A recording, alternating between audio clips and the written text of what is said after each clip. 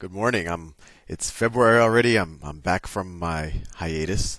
I was so burned out doing all those SAT problems, but now I am ready, and I will start doing some physics. So we've done a bunch of projectile motion, what happens when you throw something in the air or drop it from a cliff. But now what I want to introduce you to is how do you actually affect the acceleration of an object. And to do that, I'm going to introduce you to Newton's three laws. Newton's three laws. And this is kind of to some degree, what we were doing before was derivative of what I'm going to do now. But this is kind of the backbone of classical physics. So Newton's three laws. And you've probably heard of these before. Newton's three laws. Or sometimes I call them Newton's laws of motion. Or I've actually looked this up on the web just to make sure to see if there was any correct way of writing it. But every website seems to have a different paraphrase of the laws. But hopefully I can give you an intuitive sense of what they are. So the first law is an object at rest, an object at rest tends to stay at rest. Stay at rest. And an object in motion tends to stay in motion. This is what I learned when I was a kid, and now when I look at Wikipedia and things, there are some paraphrases, and we'll go over those paraphrases because I think they're instructive. Stay in motion. And you might say, Sal, this is obvious. Why does Newton get so much credit for stating the obvious? Obviously, if I look at my sofa, for example, it is an object at rest, and if I keep staring at it, it tends to stay at rest. Likewise, when I look at a car crossing an intersection, that's not a red light, that's crossing an intersection, it's an object in motion. And then, I don't know, 10 seconds later, it's still staying in motion, and of course it'll stay in motion unless you press the brakes or whatever. So you might say, well, Sal, this is the most obvious thing ever. This doesn't even need to be written down.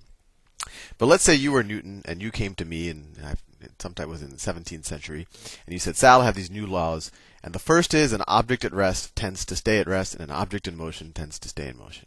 And I'd say, Newton, I can already disprove your law. Let's say I have an apple, and I'm holding it up at, let's say, I'm holding it up with my arm, so it's roughly, my shoulder level. So I'm holding an apple. This is an apple. Looks like a heart, but it's an apple. So I'm holding it with my hand. I'm drawing my hand. I don't know if that makes sense to you, but I'm holding it with my hand. And what happens when I let go of that apple? So while I'm holding it with my hand, it's an object at rest, right? But then when I let go, what happens? It falls, right? Falls to the ground. So I'll say, Newton, I just disproved your first law because this was an object at rest, and I did nothing to it. I just let go. I didn't apply, I didn't push it, I didn't pull it, I didn't throw it, I didn't do anything. And when I let go, it just fell to the ground. It started moving without me doing anything, even though it was an object at rest. And then Newton will say, oh, well, that's because, there's this thing called gravity, and it's the force of gravity. And I would say, Newton, you need to start to learn to not make up things.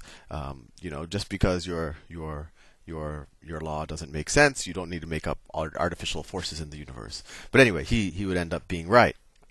And the way to think about this, if I did this exact same experiment while I was in space, and let's just say, I was going to say orbit because it would look like that, but even orbit is kind of you're still kind of falling towards the Earth. It's just you're moving. Well, I won't go into that. I'll go into orbit at another time. But let's say we were just in deep space, and me and the apple were just floating around in space. And we don't even know. Maybe we're stationary. It's hard to say. We're floating with respect to what. And then if we're in space and I let go of this apple, what happens to the apple? Nothing. It's not going to fall anywhere. It's not going to move. And so whenever you think about Newton's laws, and that's why this is so amazing. He didn't know about space. He's living in this planet that, everything tends to fall and things start moving for no reason because of whatever gravity and the wind and whatever else. And he actually theorized that there could be a place where there's no forces acting on objects, where if I were to let go of this apple, it would just stay where it is. And similarly, the object in motion tends to stay in motion. And there again, I would have told Newton, well, that doesn't make sense. If I were to push a, well, I don't know if they had bowling balls back then, but if I were to roll a bowling ball down a, well, let's say up a hill, right? At some point, that bowling ball is going to slow down, right? If if I rolled it up a hill, at some point it's just going to slow down, and maybe if I got it right, it would just stop at the top if I did it perfectly, right? And I could say, look, this was an object in motion. At some point it stops, or it actually turns back around. Or even if I were to roll it this way, at some point it's just going to stop, right?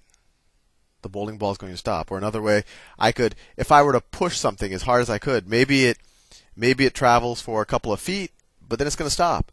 And he'll say, oh, well, you know, there are these forces that you're not realizing. There's the wind resistance in the bowling ball example.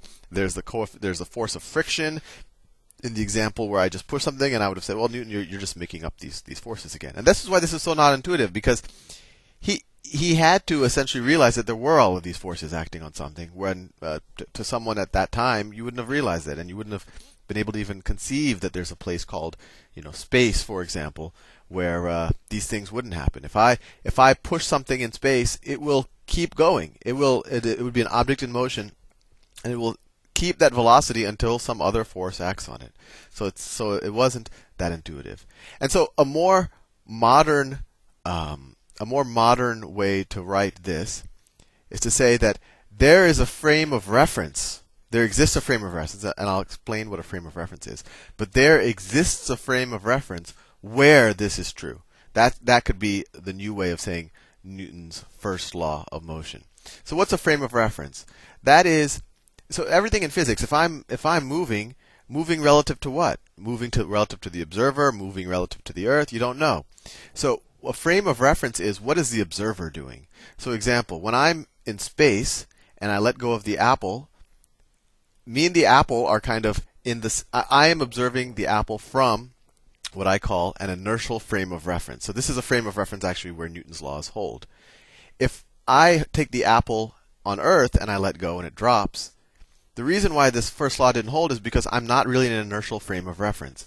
Because me and the apple are both constantly being pulled on by this force called gravity. So although it looks like, nothing's going on, me and the apple are in the same, nothing's really acting on us, there's this force of acceleration. Similarly, if I'm in a car and that car is accelerating, right? So, let's say the car looks more like a pickup truck, so I'll go with the pickup truck.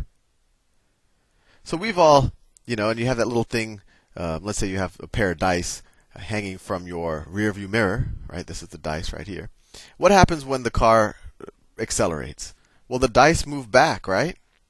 And so when you're sitting in the truck itself, it looks like the dice are just moving back. No one's really doing anything to it. But especially, let's say the car had no windows, and you would just all of a sudden mysteriously feel, well, you would feel a little squeezing on your chest too, but you would also just see these dice move back, and you'd say, hey, this Newton's first law doesn't hold. And what I would say, well, that's because you're in a non-inertial frame of reference. To someone outside of the truck, they would see, oh, well, the truck is moving. The truck is actually accelerating, and that's why the dice moved back. So in I guess you could say the horizontal dimension, and I'm probably just confusing you, but I want to give you a really intuitive feel about why this isn't so intuitive. In the horizontal direction, because there are no forces of gravity or whatever acting in this direction, and if I'm outside of the truck, I would be in an inertial frame of reference in at least the horizontal dimension. I mean, we always have gravity pulling down on us, but from the outside of the truck, I could observe that, oh, Newton's law holds because the whole frame of reference, this truck is actually being accelerated. So me being outside of that, I would be in an inertial frame of reference. Hopefully, I haven't confused you too much. The way to think about it is an inertial frame of reference is just a frame of reference where there's no outside forces acting on the whole frame of reference. And a frame of reference is just what is the observer doing? What am I doing? Am I moving with the object? Am I being accelerated with the object? Or are neither me nor the object being acted upon? And that's the way to think about it. I already ran out of time. I only got one law done. So I'll see you in the next video.